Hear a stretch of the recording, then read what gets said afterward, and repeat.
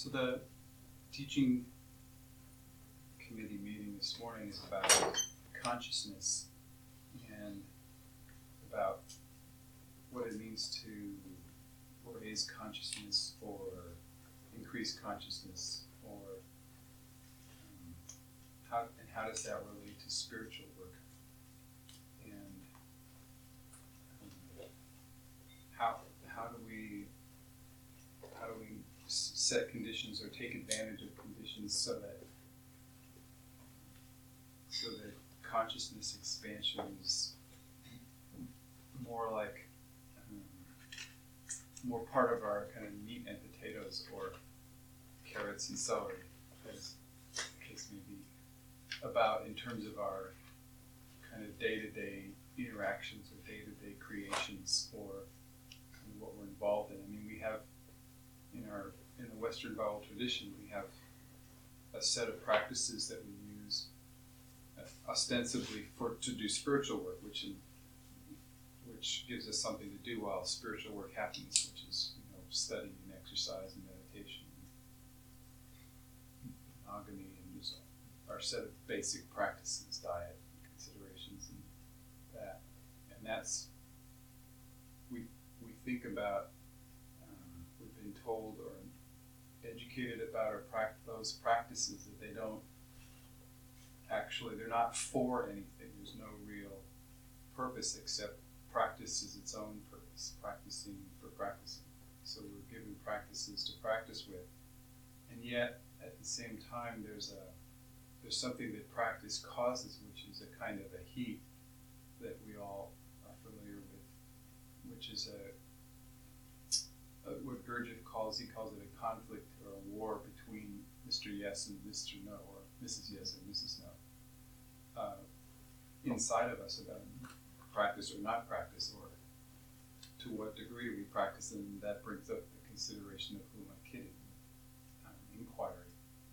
But that whole set of practices has an effect, theoretically, which is what in our school we refer to as building matrix. It produces a certain kind of stress on our biological organism and our psychological organism that produces a kind of stress that's food, or it's a kind of nutrition and do you need that change? Yeah, can it go louder? Yes. As it was recorded. Okay. Turn it to about 1 o'clock, that's it. And the building the matrix occurs, as we've talked about before, by having our organism, our system, exposed to certain stresses or radiations or influences or nutrients that feed and nurture and build matrix. And so that's a correlation between practicing and building matrix. But then the question that I wanted to bring up today to consider was, how does that all relate to consciousness? How does that all relate to expanding consciousness? When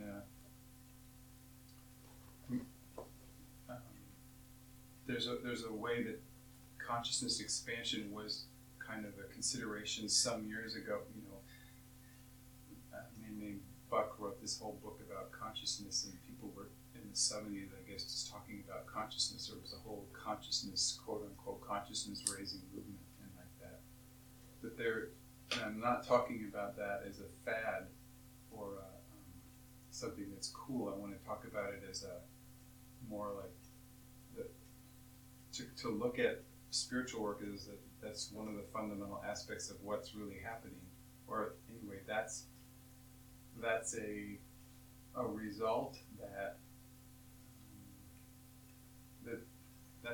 if consciousness expands, it produces some result, and we not that's like trying to be a purpose. Like if we had a consciousness expansion meter, you could walk up and measure somebody's consciousness. Although E.J. Gold would tend to do that. And sell you. Huh? And sell you one. Yeah, sell you one. I mean, and I'm sure Mr. Lee is doing the same thing, but he doesn't verbalize about it so often, at least not in that terminology, he uses other words. But how many bronzes you have is the It's determination of your how many consciousness. bronzes. You have 100 bronzes, you're conscious. would you like to expand your consciousness? Expand your Try one of consciousness. these.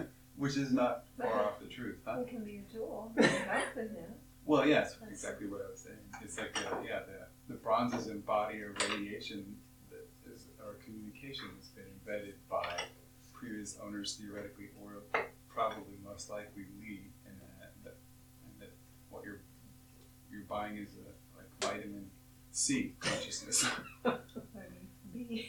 or what? Bronze. Bronze. Yeah. So what I wanted to just consider and talk about was how do we take advantage of the surroundings that we're in, including the ashram and each other and the circumstance of Lee's presence and the school and everything, to row downstream. Go with the efforts to quote unquote expand consciousness. Because I don't want to overuse that phrase because it's an old phrase and it's almost a cliche. But in our terminology, we haven't really talked so much about consciousness expansion. But there's some way that there's, if we're walking across the yard and there's a piece of paper on the ground, for example, and it's in an ashram, and if we are aware of the paper and that it's an ashram, then we can pick it up. And if we're just as if we're walking down the street, then we'll probably just leave it there or something. There's a way that consciousness expansion produces responsibility. Responsibility being a side effect of consciousness. We're not responsible for something unless we're aware of that which we can be responsible for. So there's some way that responsibility does not happen without consciousness happening first. And there's a way that our practice directly influences the growth of our awareness, or the growth of our consciousness. And I don't mean our personal consciousness. I'm talking about in the same kind of way that when we exercise, in certain muscles, they tend to grow bigger, except, we have to check on that. But with muscles that you stop exercising and they get smaller again. And I suppose with consciousness, I've always understood consciousness to be a one-way road where, it's evolutionary, but whereas if you move forward with consciousness, you can't undo what you have become conscious of. You can't become unconscious. But at the same time, we've also been told that at any point or at any level, you can completely lose your work. You can completely get off the track and lose it, and that's a difficult thing to regain. So there's a way that it is possible to lose at least context or some kind of relationship with the divine or the universe, such that it's useful for the divine or universe. We can get off of that and lose it, and that has something to do with consciousness too. So what I wanted to do is enter the domain of considering, well, what does consciousness have to do with spiritual work, and thinking that it has something considerable to do with spiritual work, and that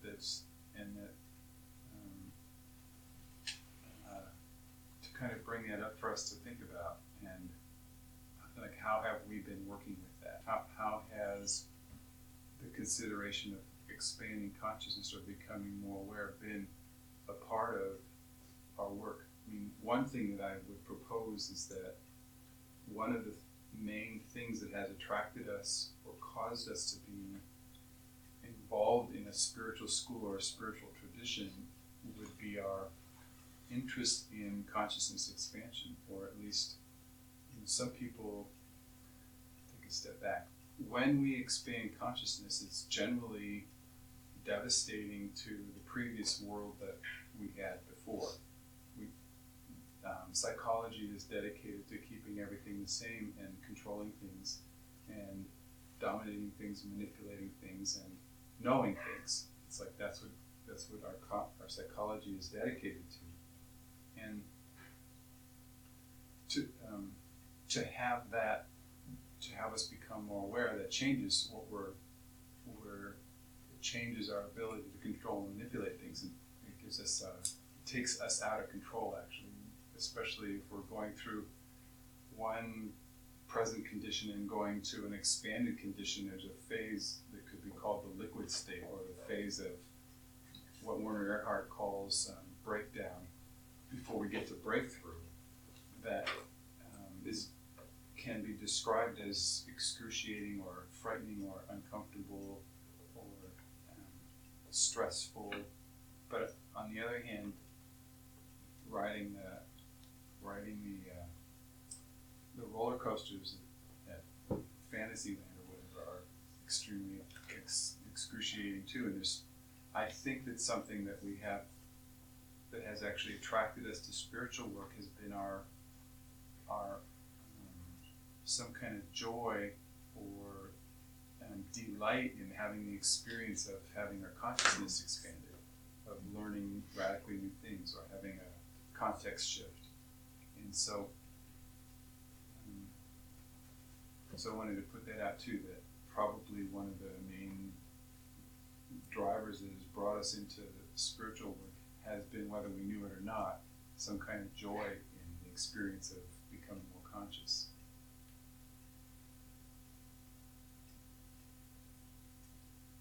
So I wanted to, I'm offering that as like a gateway into a conversation about how to take advantage of our circumstances for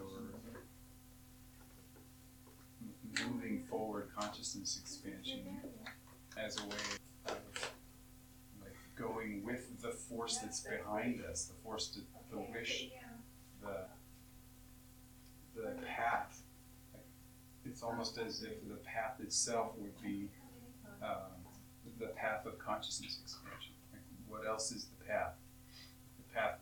What is moving forward, or what goes? Like what takes it? What is the step? What are the steps that are happening?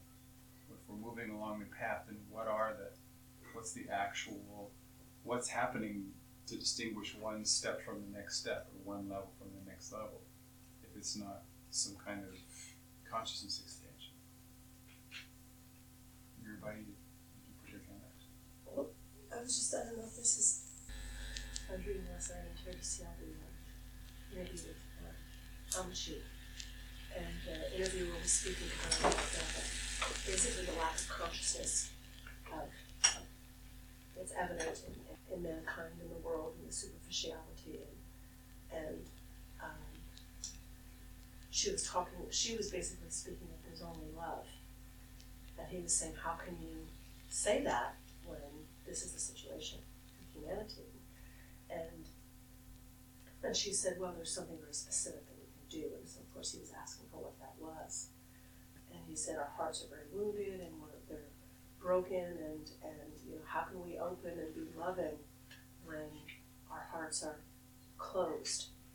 And he said, it seems like it's a vicious cycle, that we're closed, and then we experience life as reinforcement that it's wise to stay closed, and blah, blah, blah. And he said, it seems to be a vicious cycle. And she just looked at him and said, break it. And he said, how? And she said that basically all of our hearts have been bruised or wounded, and it's time to observe the mind. First and foremost, observe the mind and its negativity. Do not collaborate with it, and practice bringing love to whoever crosses my path. She says, that's the practice. And he said, I think you're asking too much. And she said, that's the practice. It's love. You're not going to experience love in your life unless you're actually giving it. And the more you give it, you find that you have an inexhaustible plenitude. And she said, most people have a relationship to God that's so superfluous and superficial that what their experience is that there's this desire for God, but there's a completely unwillingness to unarmor the heart. And she said that that's not God.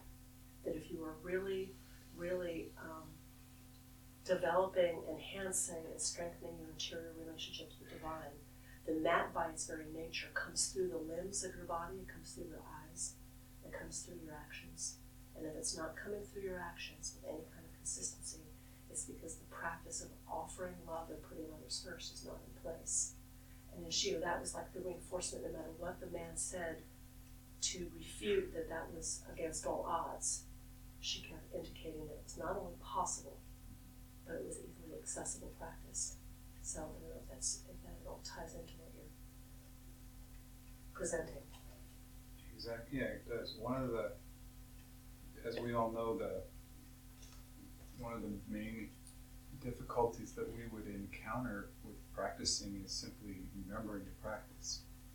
And it's so easy to be, the psychological machine hooks us into being identified with personality and territory and possessions and powers and like that we like something, a practice like sourcing love in a space or in every moment is we forget, we just forget.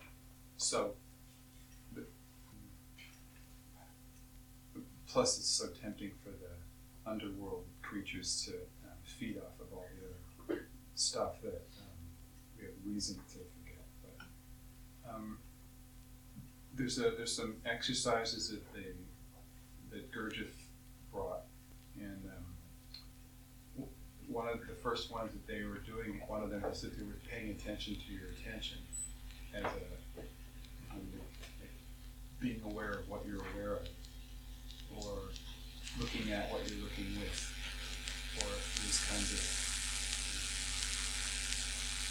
remembering devices that shift one's perception from kind of normal identification to having a split thing like the observer, like I was talking about, having the observer, so that you can actually observe what's really going on, and that usually produces a little bit of a gap that helps gives us a chance to create something other than the prevalent, than the lowest common denominator of what's happening. You could create something different from that, but we still have to remember to do the pay attention to our attention. We still have to remember to become aware of what we're aware of. It's still having to remember to do that, and there's some way that consciousness is what allows us to have that ability. If we don't even know that love is a possibility right now, if we don't even know that self-observation or inquiry is a possibility right now, then how can we go ahead with it? How can we actually do that? One of the attractions when I was getting into the consciousness field was like, I think I got into it more because it relieved the pain. Like, I got tired of this, more and more suffering came up, and consciousness was kind of like a door out of that, because it was a whole different part of myself. It was a whole different world where the rules were different and I was different. And I felt I kind of escaped into that. I don't know that, I mean, it was joyful in the sense that it was not suffering, and, as much as it could be at that point. And it seems that consciousness, the whole issue of consciousness in relationship to, inquiry is kind of like peripheral, because I have found that, inquiry really very much, depending on the context of being in a teacher in school with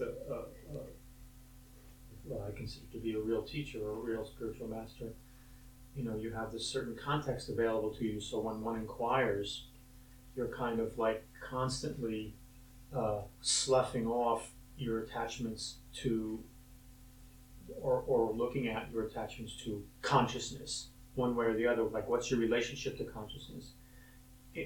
Moving towards a direction of being like unattached to whatever consciousness is producing at that particular time. which is very much in line tangentially with what Arnaud does with, being with what is as it is here and now. And I think our reactional inquiry is that doorway, is our doorway to that same world. If we use that, if we practice with that, then we're constantly sloughing off the attachments to our interpretation, our projections to what is as it is here and now. And then the true context of what is as it is here and now arises. We are walking through, in a sense, kind of pure consciousness. So I think that to me, that's that kind of connection point. What I'm saying is we're not usually thinking about that. Like when we eat oats in the morning, we don't usually eat oats for the purpose of it depends how, consciousness. It depends how much, like I'm suffering. Like the relationship to inquiry depends, like if I'm really in it, I go, okay, who am I kidding? Slough it off, like you're attached. Like I woke up this morning at 1:30 and I was like in it, like who I think I am was like suffering big time, and I said, okay, what is this? Like, what am I attached to? What's going on here? And I did that for questioning for an hour or two. Kind of breached into like, it's not your problem. Like this dilemma is not your problem. Like, why don't you just give it up? Like, it's just you're just reinforcing identity. You're just reinforcing your own identity by engaging. No. We were sitting at breakfast. Somebody mentioned how wonderful it was to be sitting in the sun and how warm it is. And I all of a sudden thought, like, who's warm? Like, who is there to be warm? Who is there to be cold? Like, if I'm here and I'm warm, like, what's next that I have to, like, make a decision about to possess and to identify with, rather than just being here, rather than just being with whatever is arising. I have a preference, okay, I like it warm, and I dislike it when it's really cold. But the more I thought about how warm it was, the more the projection arose. Well, yeah, but later on in the year it's going to really get cold, and you're really going to be uncomfortable. And I went, no, like just drop it, like just be here and forget about your decision, your opinion about warm and cold, and you like it or you dislike it, which I think again is to the accessible through who am I kidding? So here's the consideration. The consideration is, in spiritual work, that there is a phenomenon that is sometimes recognized or called expanding consciousness, and that's something that really occurs. It's something that exists, and we're actually doing a lot to set up an ashram and have a schedule and a diet and practices such that something occurs which seems to me to be related to consciousness expansion. And there's not really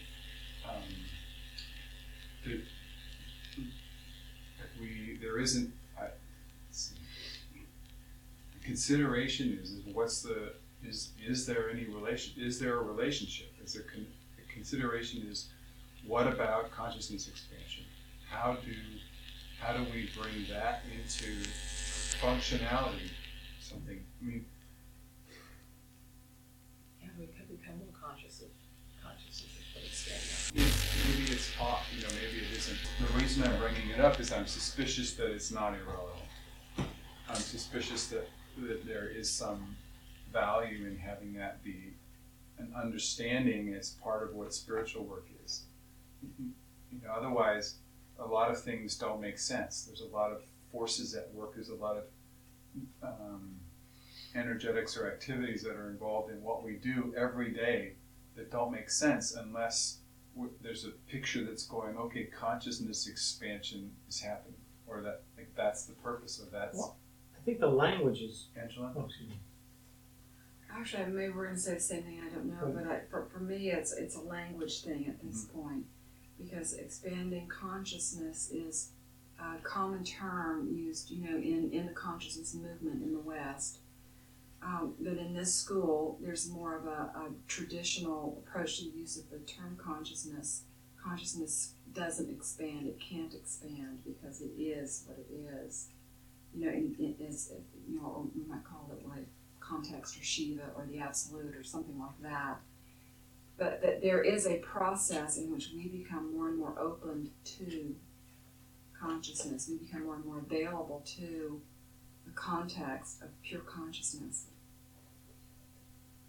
And you know, maybe there's a window that's opening, or there are veils that are being, there's lots of metaphors we could use, veils that are being torn aside or moved through, or there's a purification process so that there's more and more clarity brought to our experience of what is, which is consciousness. Because what is, or just this, is consciousness.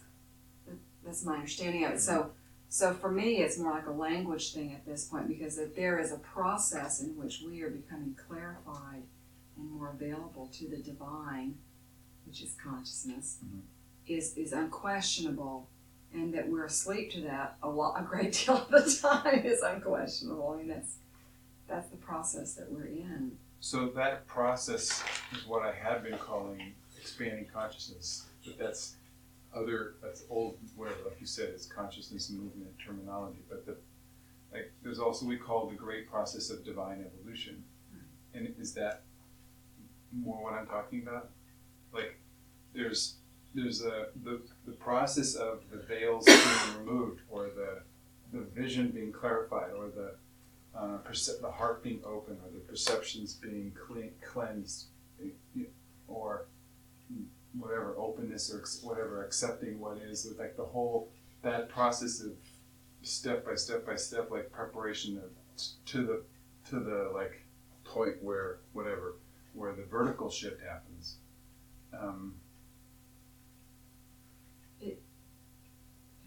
Yeah.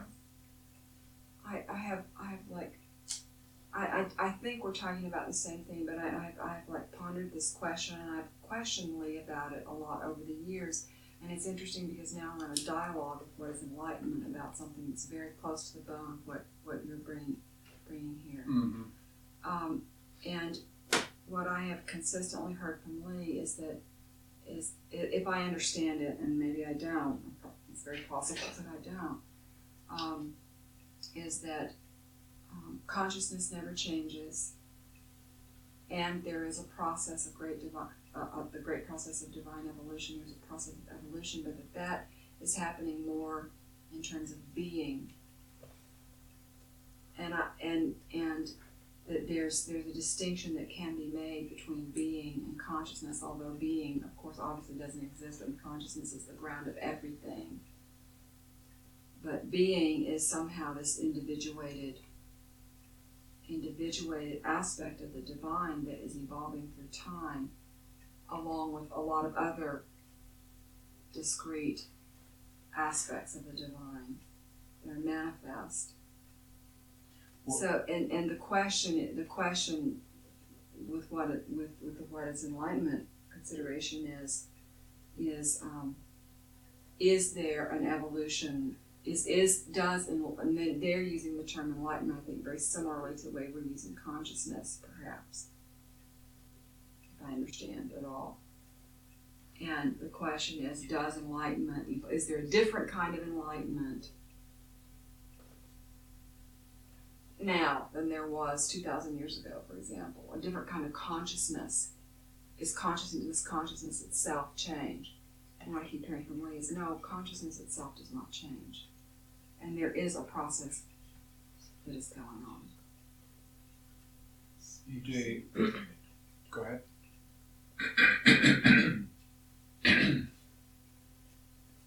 EJ Gold uses the terminology about being, and he says that it starts out about the size of a grapefruit, and then being grows. Mm-hmm. And one model is the matrix is the substrate upon which being grows, and then more consciousness can be manifested there. What is it? What's the substance upon which it grows? Matrix. Matrix. Brenda? Well, if consciousness doesn't grow, maybe it's a matter of, like, this term of taking away the veils. I was just sitting here being reminded of an Aikido class with Ralph where he said it's not, it's about taking away stuff. It's not about adding. And it seems like rather than thinking about building something, building consciousness, it's like stripping away the things that are keeping us from it. And like the example Dacia gave of just like sitting there and, considering who is it that feels the warmth and who is it that feels the cold. And I think you started out like talking about living on an ashram and doing all this as a way to expand consciousness, or how do we do that, or why? And for me, the example Dacia gave is a great one, because if you make a commitment to this kind of lifestyle and practice, it's like you have to get to the point where you're questioning all that stuff, like who is it who's preferring the warm or the cold, especially when you sit in the barn for more than half the year. In some ways you see your own breath. It's like you have to like get beyond those kinds of little things being in our way of communion and of what is, and ultimately our own death, like dealing with the fear and the discomfort and all that can come with that package. And I'm thinking too that this term of expanded consciousness or divine evolution, whatever term we're using, enlightenment, my like small glimpses and experience of that, it was almost like it had absolutely nothing to do with it except that I was in the right place at the right time with the right teacher or whatever. That there was not the doing. It was just a matter of staying in place and kind of almost a bit of endurance. Just stay here and be with what arises. And, grace comes along, or not. So, I don't have any answers. That's just from my experience. When we were working with Mike McDonald, who was a student of E.J. Gold, one of the things that he was talking about was educing, or eductivism, which is to call forth out of what was already there. Like it was already there. He was looking at calling it out, and that it's the Socratic method, the thing of just kind of asking questions and inquiring and bringing the basis is that it's already there, it already exists, and we're just calling it out. And then Lee, when she works with people, she often talks about obstacles and removing obstacles or blocks, and that's the same kind of thing you're talking about. Rose? I was just thinking that very practically in relation to the original question of how do we support the process of clarification in ourselves. You were saying that as we become more conscious, more aware, we take responsibility, and I think that's very true, but I've also found the converse to be true, that the more we turn our attention to responsibility, the more we put ourselves in at an angle to Lee and to the divine, where we become available to a larger consciousness in a different frame of reference than our own narrow frame of reference. And that may sound kind of theoretical, but for me it's a very specific process of when there is tremendous internal energy to focus on indulgence of a particular emotional reaction or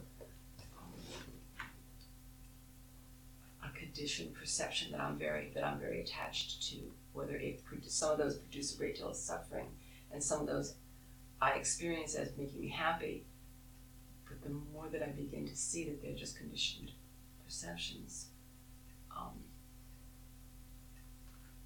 often the door that I find out of that is not to like wrestle with the thing itself so much as to just turn my attention to what is the responsibility that's asked in relation to needing this work at that moment.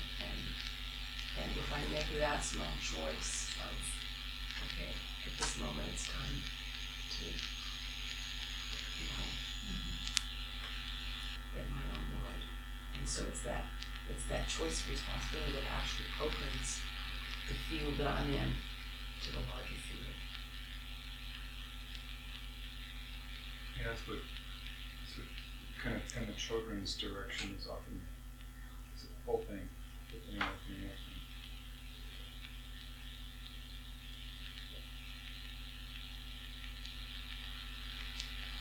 So, in that process, there's a price that gets paid. There's something that costs. There's something that we lose or that drops away. And usually, ego is usually attached in some way to that which we have to pay for some shift to happen. And so that there's some, like sort of like Brenda was saying, I mean, there's some process where we become aware of the price we're paying to keep the block in place or to keep the attachment. And then it's not a rational thing or a logical thing, but it's an experiential thing where you get to the place where it becomes, a trade-off. Is it more expensive to keep the block or to get rid of it? And it's that point then there's a possibility that the block can go away. But until that, I've tried. What is the correlation to what you say that it's not possible to remove blocks before time? So I experienced that myself, that blocks are coming and they're staying. I always try to remove them, it's not working. So, but it's my responsibility still. You understand the question? So, what can I do in that situation?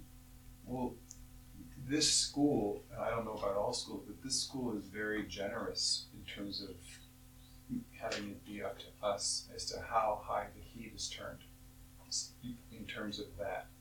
So we can put ourselves in positions where the heat is very high, and we can also put ourselves in positions where it's just about room temperature. And it's barely hotter than room temperature. And there's no good or bad